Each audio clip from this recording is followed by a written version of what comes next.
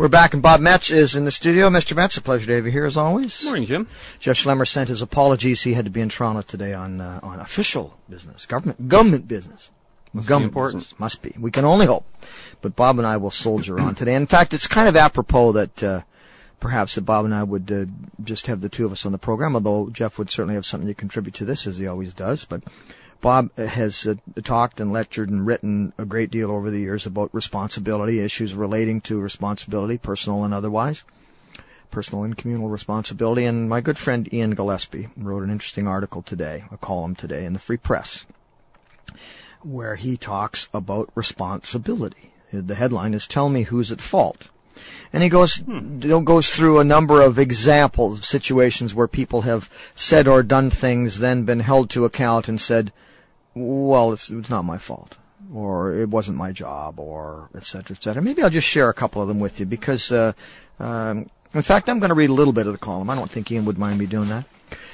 So this is Ian Gillespie in the paper this morning. Whenever my kids do something wrong or dumb or dangerous, I tell them about consequences. But it's not my fault, my kids say, or I didn't mean it, or it was an accident.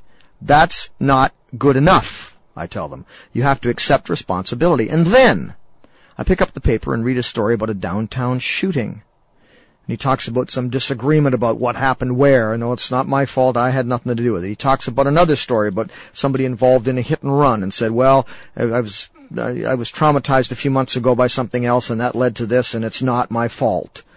He talks about his son going to school on a blizzardy day when the school buses stopped running, but the schools stayed open, and his kid said, gee, Dad, I want to stay home. And he said, no, son, it's your responsibility to get an education. You're going to school. We'll get you to school, okay? Which they managed to do after some work. He and his wife had to shuffle their schedules, got the kid to school, picked him up, got him home, and said, what'd you do today? We played cards all day because the teacher didn't show up.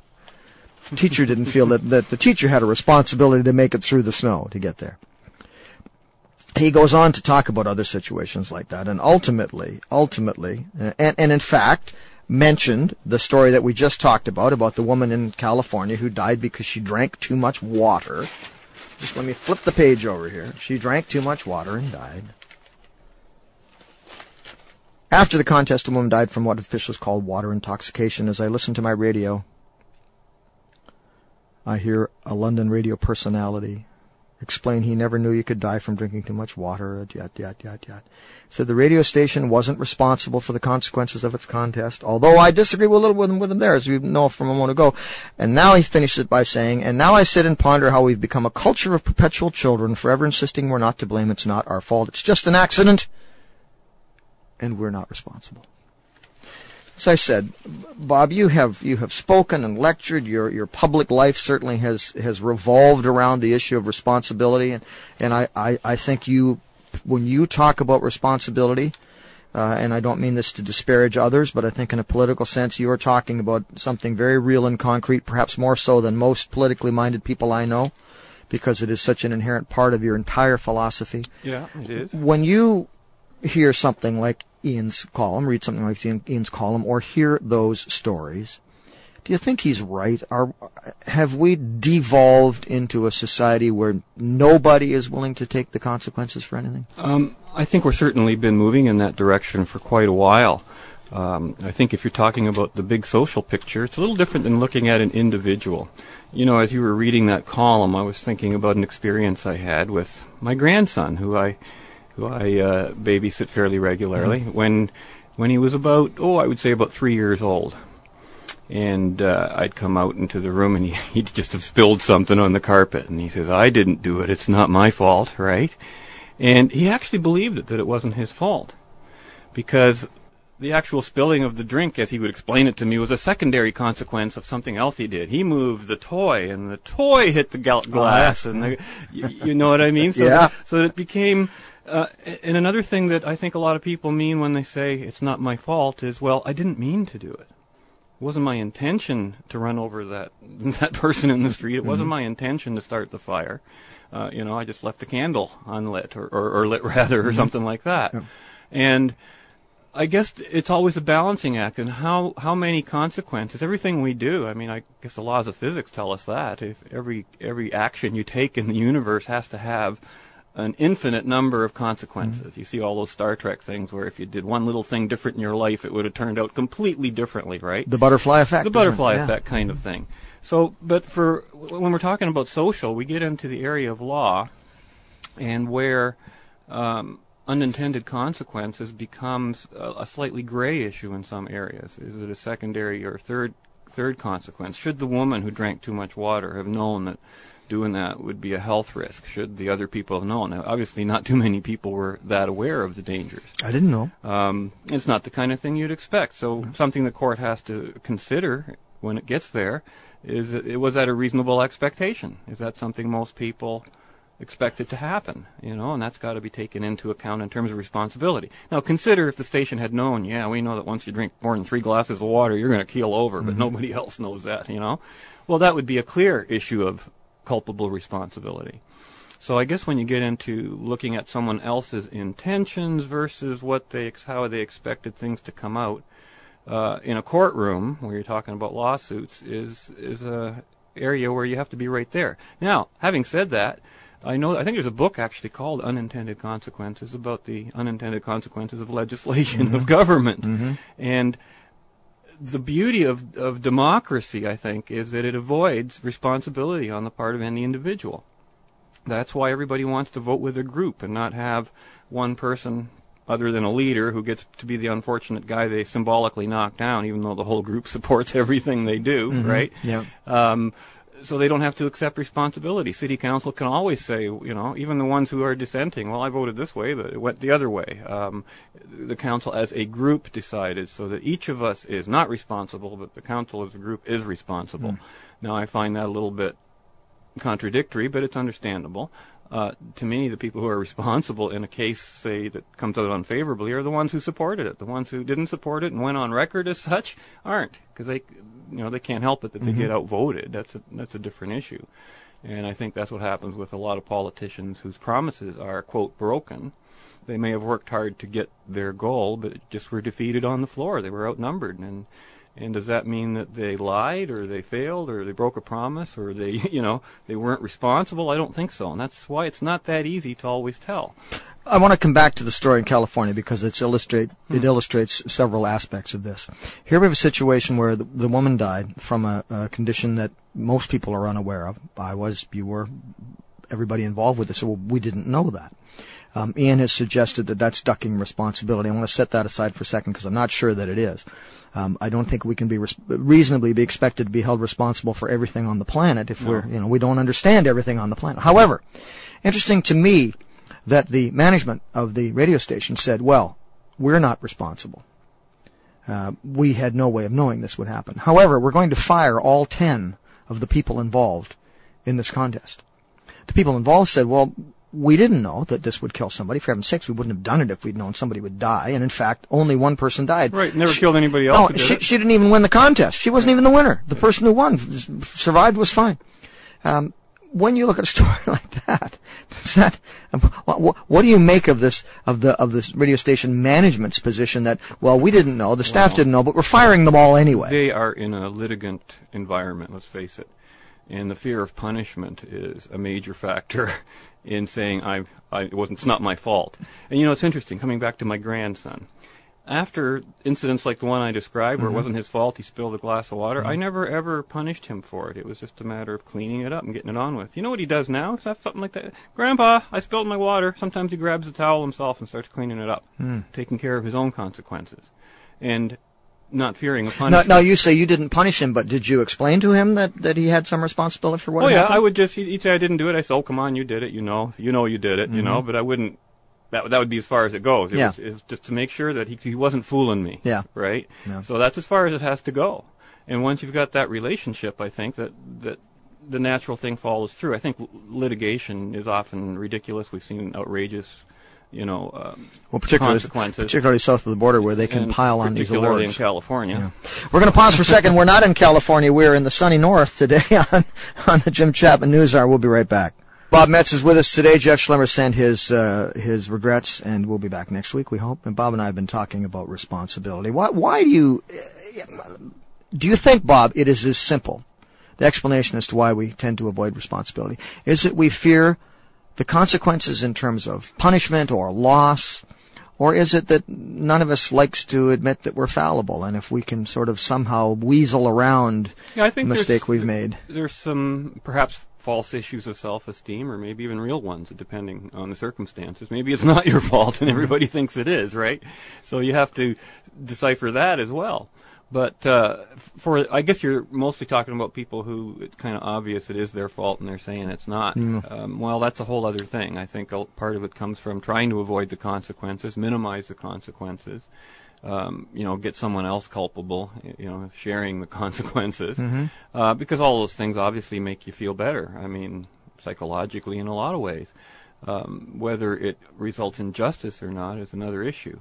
What about the time? But there's a person who discovers that in some cases, and it's hard to say, that by admitting your responsibility, I found in most cases, if I've done something wrong and screwed up and told people, that works real good. It's behind you, like, okay, we know that doesn't work. Let's try this now.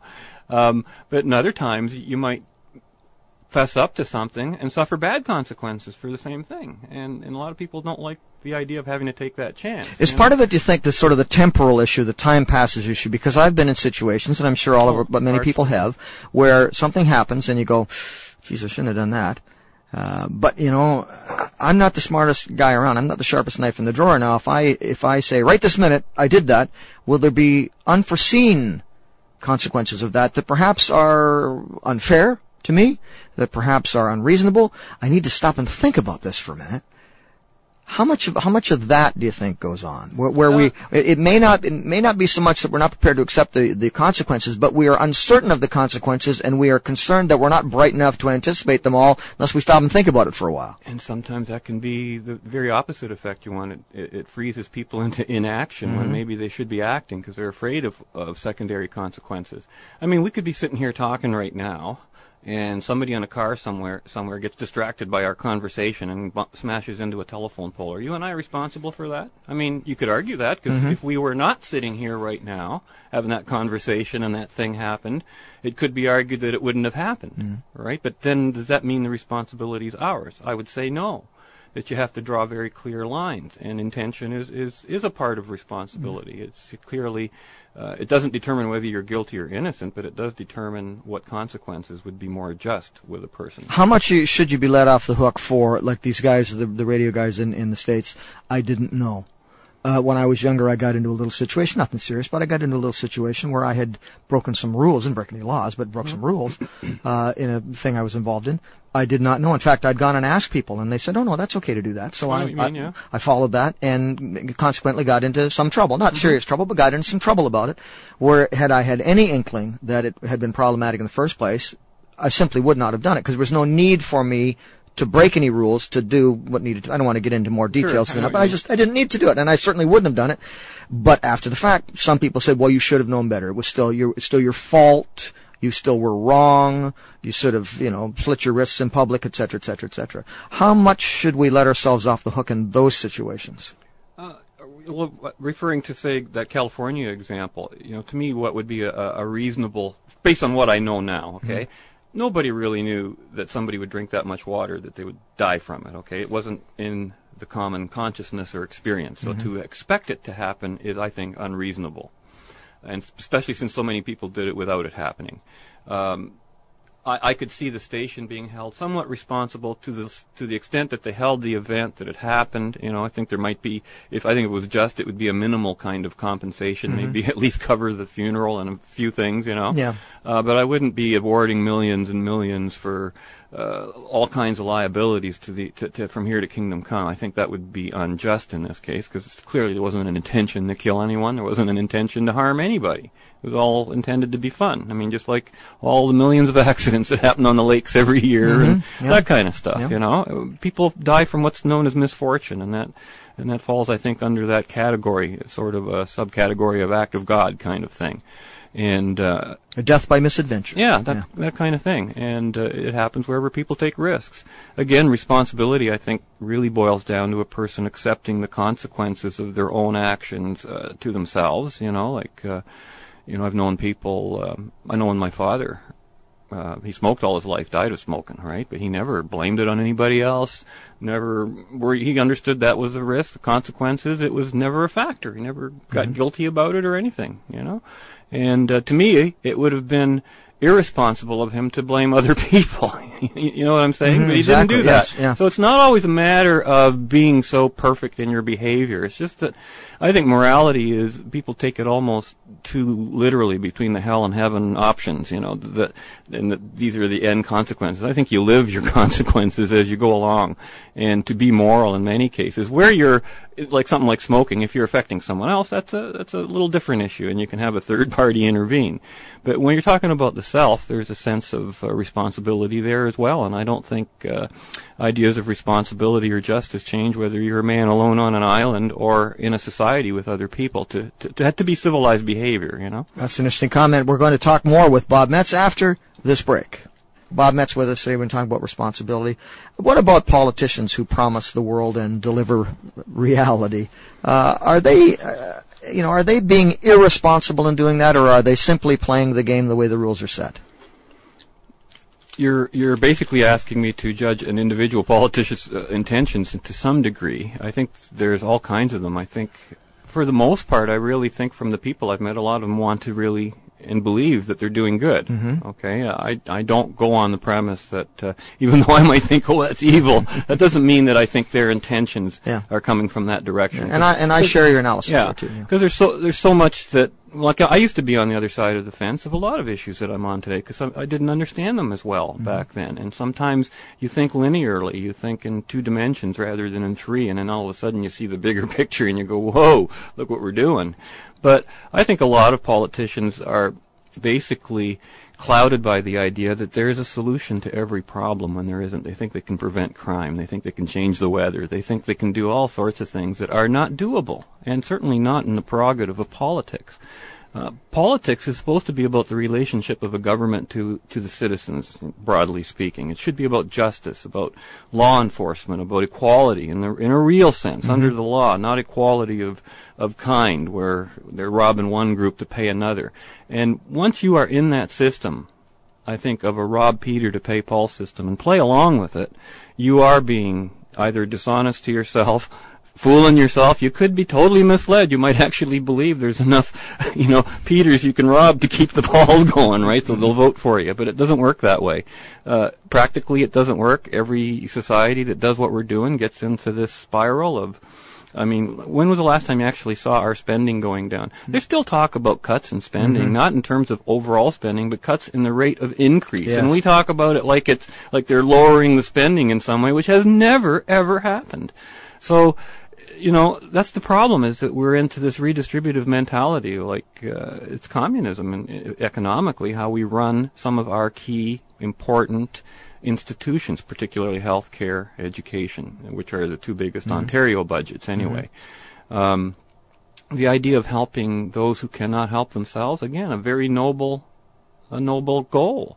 But when you pick up the gun to do it, it's not going to work out. You're going to have all those unintended consequences. And then you're going to say, well, that's not my fault that unemployment's going up. It's not my fault that we have fewer freedoms today. It's not my fault that this or that. But please give me that guaranteed minimum annual wage. Please give me this. And they just chip away at it. And then they don't realize that the consequence is paid on the other end. Relatively speaking, Canada's still doing well. And that's why people don't give a lot of attention on the grand scale to issues like that. Well, we're better off than Bosnia or something. We don't have to be as responsible as perhaps we should be. Bob, thank you, sir. It's always a pleasure to have you with us. Bob Metz has been our guest today on this portion of the Jim Chapman News Arc. That's about it for today. The boys are playing in the background, and we thank Bob. We thank Jeff, who's not here, but was here in our mind, hearts and minds anyway. If you've enjoyed this presentation, visit justrightmedia.org for more programming that's not right-wing. It's just right.